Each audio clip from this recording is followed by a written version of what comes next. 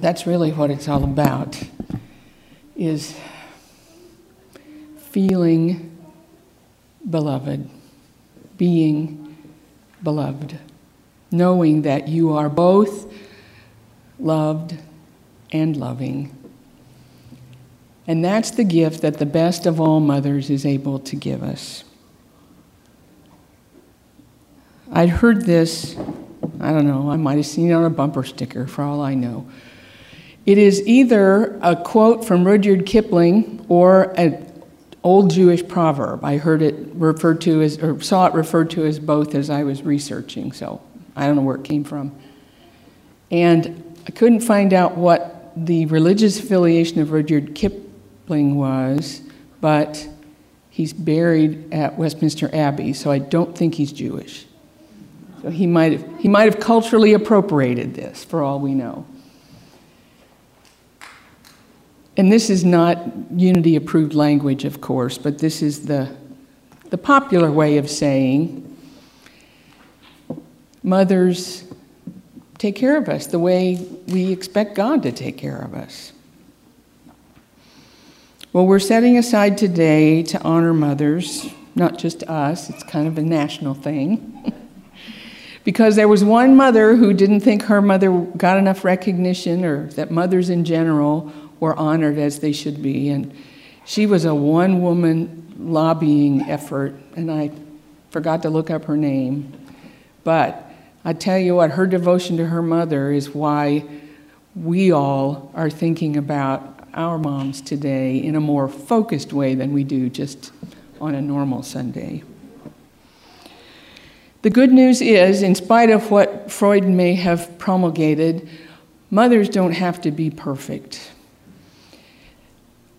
Donald Winnicott, who followed in Freud's footsteps, he had the notable career titles of pediatrician and psychoanalyst. I'm not quite sure how that worked, but he gave us the concept of the good enough mother. And that was mostly to help the white-knuckle moms, you know, I don't think I'm doing this well enough, which is not good for kids, to have moms who are that tense about it. So Winnicott introduced the concept of the good enough mom. You don't have to be perfect, just good enough. My mom said if kids know you love them, they can forgive almost anything. So pour enough love in there, and you really are good enough. But that sense of being loved is one of the greatest gifts that mothers give to us. And with 30 plus years as a minister and a therapist, I'd be remiss if I didn't acknowledge that some moms just don't make the grade. But you know, it occurred to me as Phyllis was singing that the moms who don't really didn't get good enough mothering themselves. They did not experience themselves as beloved. And we really can't give our children what we don't have. We do the children of those mothers a disservice if we don't acknowledge that some moms actually do their children more harm than good. But there is good news even in that. This is I've done this with Bible passages. I figured I could do it with Rudyard Kipling. This is the Reverend Lynette version of his affirmation about mothers. He says God could not be everywhere, but that's not what we believe. So God is everywhere because all of creation embodies divinity. And we're all expressions of God. So you can use my words as your own. I am the loving, protecting, uplifting presence of the divine, caring for all who are vulnerable. Some of whom are children, some of whom are little children, some of whom are grown-up children, but in need of those divine attributes that we all have, at least as potential within us. We all have the opportunity to bless children and others in need and each other with divine life, love, wisdom, and abundance.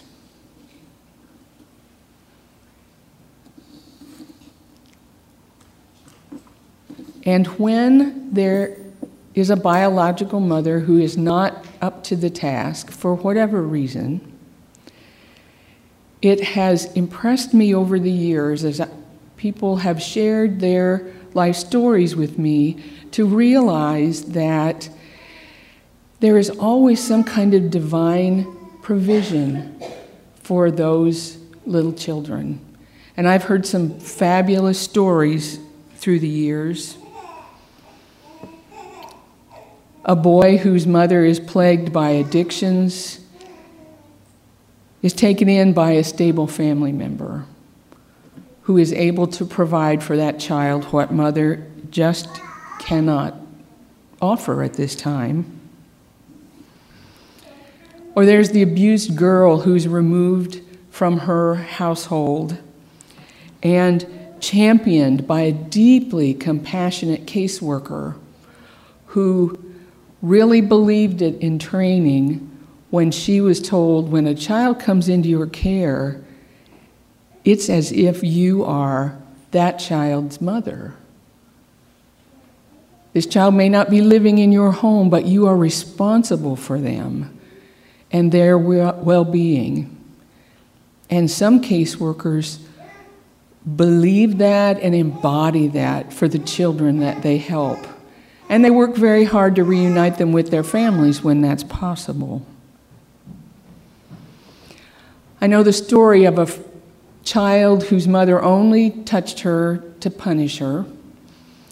And somehow, her first grade teacher intuited this. And as that little girl, who's now a grown woman, tells it, every day when the teacher did story time after lunch and read to them, she held this little girl on her lap. Didn't think a thing about it, just invited the child into her lap one day, and she sat on that teacher's lap every day after lunch for half an hour, the whole school year. I don't know how that teacher knew what that little girl needed, but God provided. Grandparents have been there over and over and over as people have shared their stories. Sometimes to just provide a safe place to hide out. Sometimes they're able to take a child out of an unstable home and provide something that their own biological parents can't provide. And we even know stories of neighbors and friends' parents who've taken in kids who weren't able to get what they needed at home. Children need caring, compassionate adults in order to grow up, and especially if they're going to thrive. And life finds a way to provide that for little children. We had Sunday school teachers when I was a child and youth leaders, scout masters, and whatever they call the women who run Girl Scout chapters. Never having been one, I don't know what they are. We can mother men and women both anywhere we see that vulnerability that needs protection and nurture. In her 1979 book, titled The Birth of the Living God, psychoanalyst Anna Maria Rizzuto presented research on how How we picture God is a result of our childhood relationships with our parents and other caretakers. The first godlike beings that we can remember are those people who lifted us out of the crib. My mother was a pediatric nurse, and she remembers some of the little children who were born so tiny that they weren't able to go home yet. Keep in mind, this was in the 50s and 60s. So the nurses on her rotation were the parents in loco for these little tiny babies. And Mom recently mentioned that one of the little ones didn't get touched enough, so she said, I carried him around my whole shift.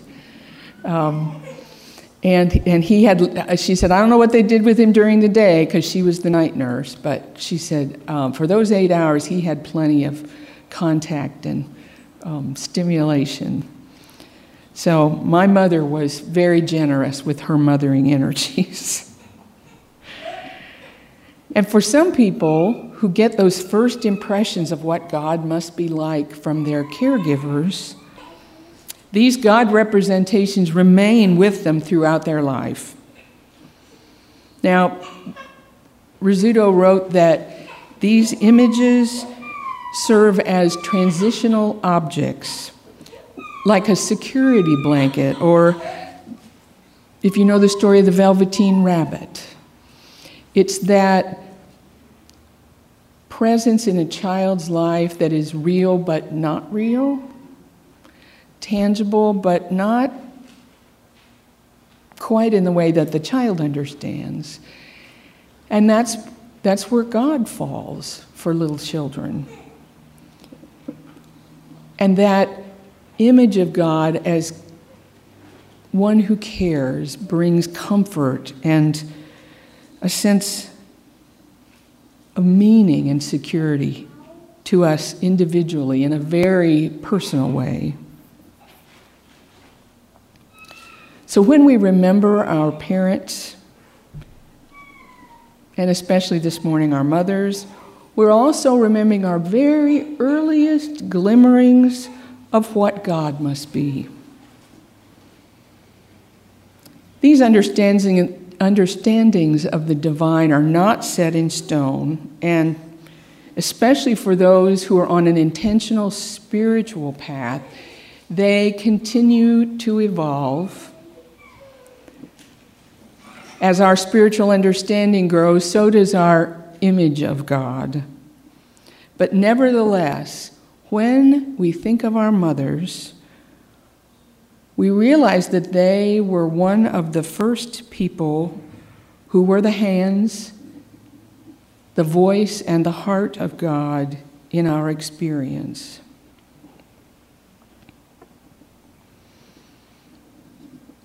Our own biological or adoptive parents are not the only caring ones who have shaped our sense of the divine.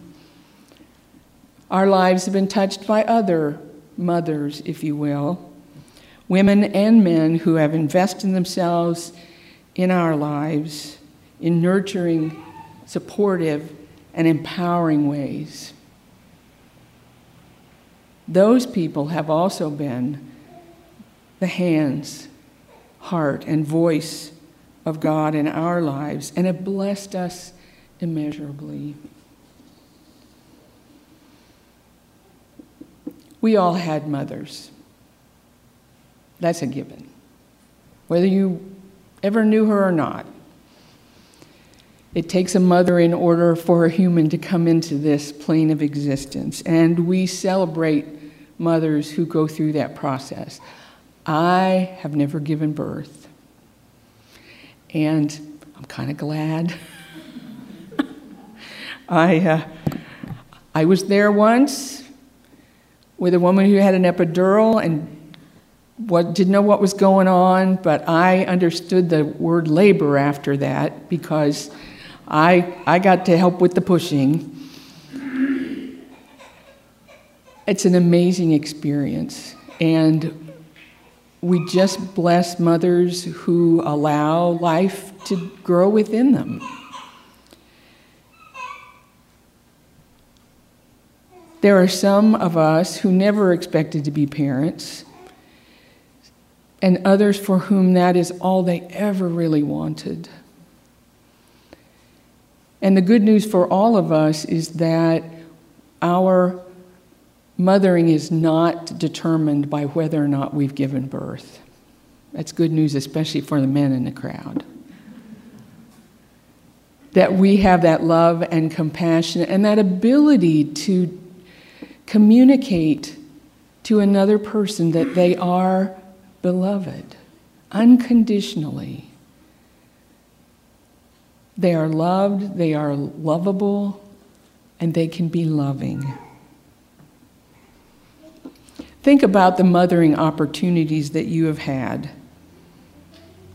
When a child or some other vulnerable person needed your love or support or encouragement, and you were able to give them what they needed. At that moment, you were God in expression in that person's life. That's pretty profound. And it calls us to be our best.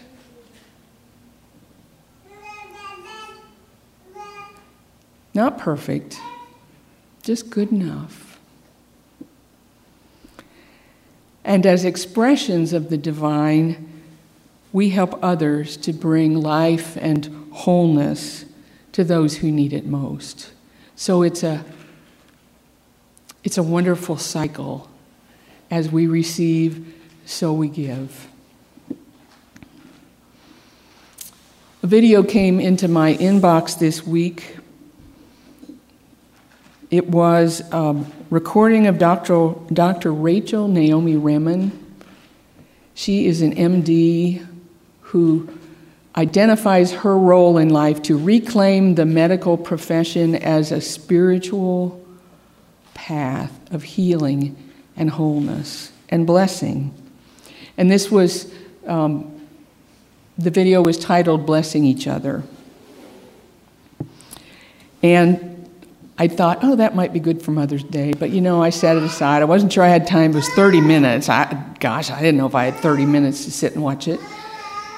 But I really had a strong inclination that as I was preparing this message, I needed to watch this video. And I'm so glad that I did, because in this video, she remembered the power of her grandfather, who was a rabbi,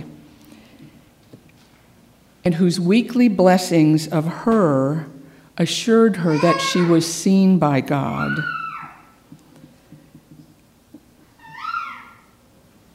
She wants to pass that on, and she teaches courses that helps developing physicians to integrate their understanding of spirituality with their medical practice. And she shared a pledge that one student doctor had written. This is a pledge to his future patients. And I was tickled that as she was describing this, she said the man who wrote this, she described him as burly. He's a big burly man. So I think she was trying to give us a context to really appreciate this. And this is the pledge he wrote that she shared that is to his future patients. He wrote, "May you find in me the mother of the world. May my hands be a mother's hands, my heart be a mother's heart. May my response to your suffering be as a mother's response. May I sit with you in the dark as a mother sits in the dark with you. May you know through our relationship that there is something in this world that can be trusted." Let that be our pledge And I wanted to mention that that pledge will be posted on our Facebook group page if you would like to take a look at it later.